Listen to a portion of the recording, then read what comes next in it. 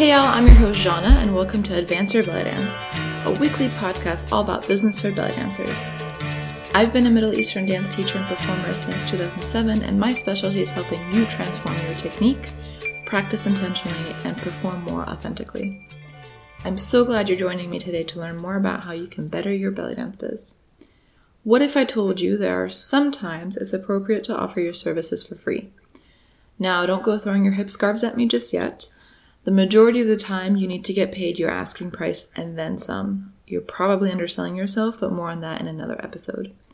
Here are 2 times you can offer your dance services for free that won't undercut your fellow dance members in your community. Number 1, charity. This is the most common event you'll be able to perform or teach for free. Charity events are great because not only are you helping a cause you believe in, you never know who's in the audience that's willing to hire you for a paid event. You can determine how often in a year you'll want to perform for charity events.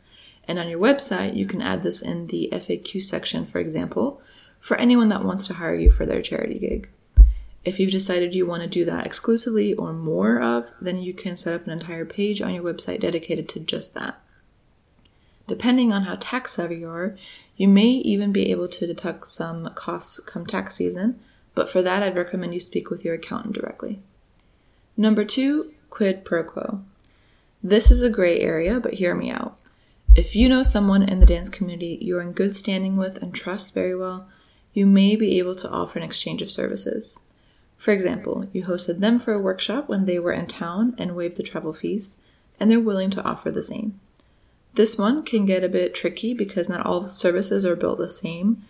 If I did your website for free, for example, then offering me to teach for free at your next festival does me no good. Then I'm doing double the work for no money, and you get a new website and money from students attending your festival that you don't have to pay me. And yes, I was actually offered this once. But let's say if I crash on your couch next time I'm in town and I offer you the same, then that's more fair. Make sure you do this with someone you trust or where you don't have a lot riding on the offer. In general, if someone you don't know very well offers you the chance to teach at their next festival for free, that's not much of an offer, even if you know the person. If they can pay the other teachers there, then they should be able to pay you. Now I want to hear from you. When was the time you offered your services for free and it led to more business?